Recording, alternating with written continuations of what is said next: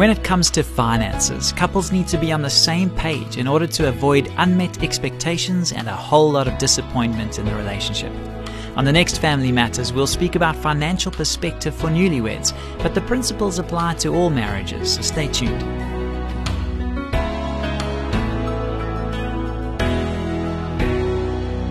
Hi, I'm Graham Schnell for Family Matters, where we offer practical advice from Focus on the Family.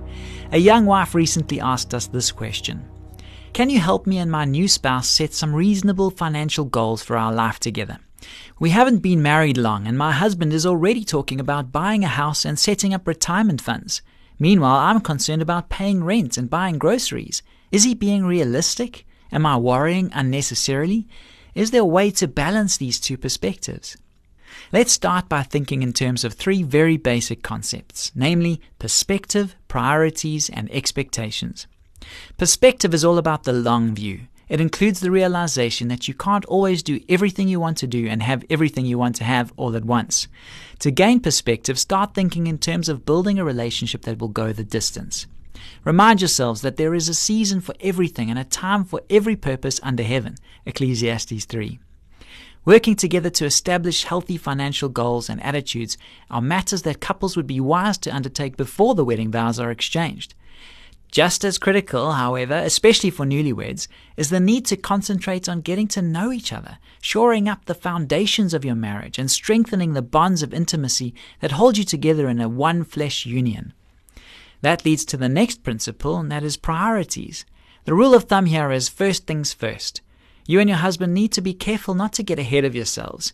It's easy for a young couple to assume that getting married means jumping straight into the adult world as they observe their parents' current lifestyle. This is a serious mistake because it's unrealistic.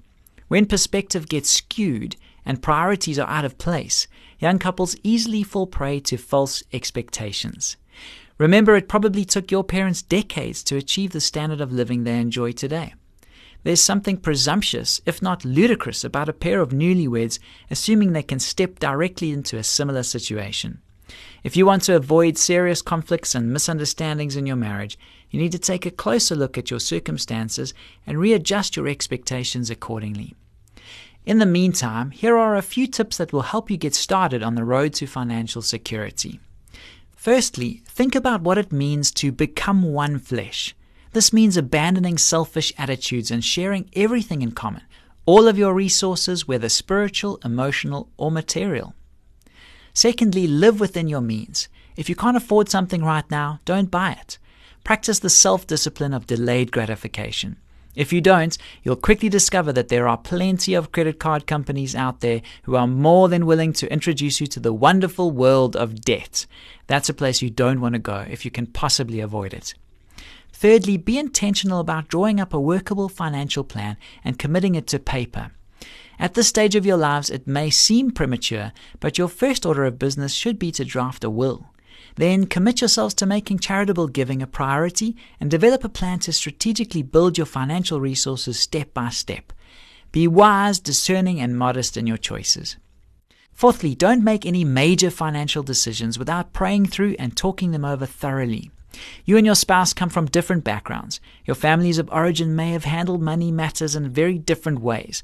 When it comes to finances, be sure you're on the same page and don't make any big purchases unless you're in agreement. Lastly, sit down together at least once a month and create a spending plan. A monthly budget will not only provide you with a necessary and realistic picture of your financial health, but the process itself will enhance your communication and encourage healthy decision-making in all aspects of your marriage. We hope these tips will help you to find mutual ground in your decision-making around finances. Good luck. This program was produced by Focus on the Family. I'm Graham Schnell, inviting you to join us again for the next edition of Family Matters.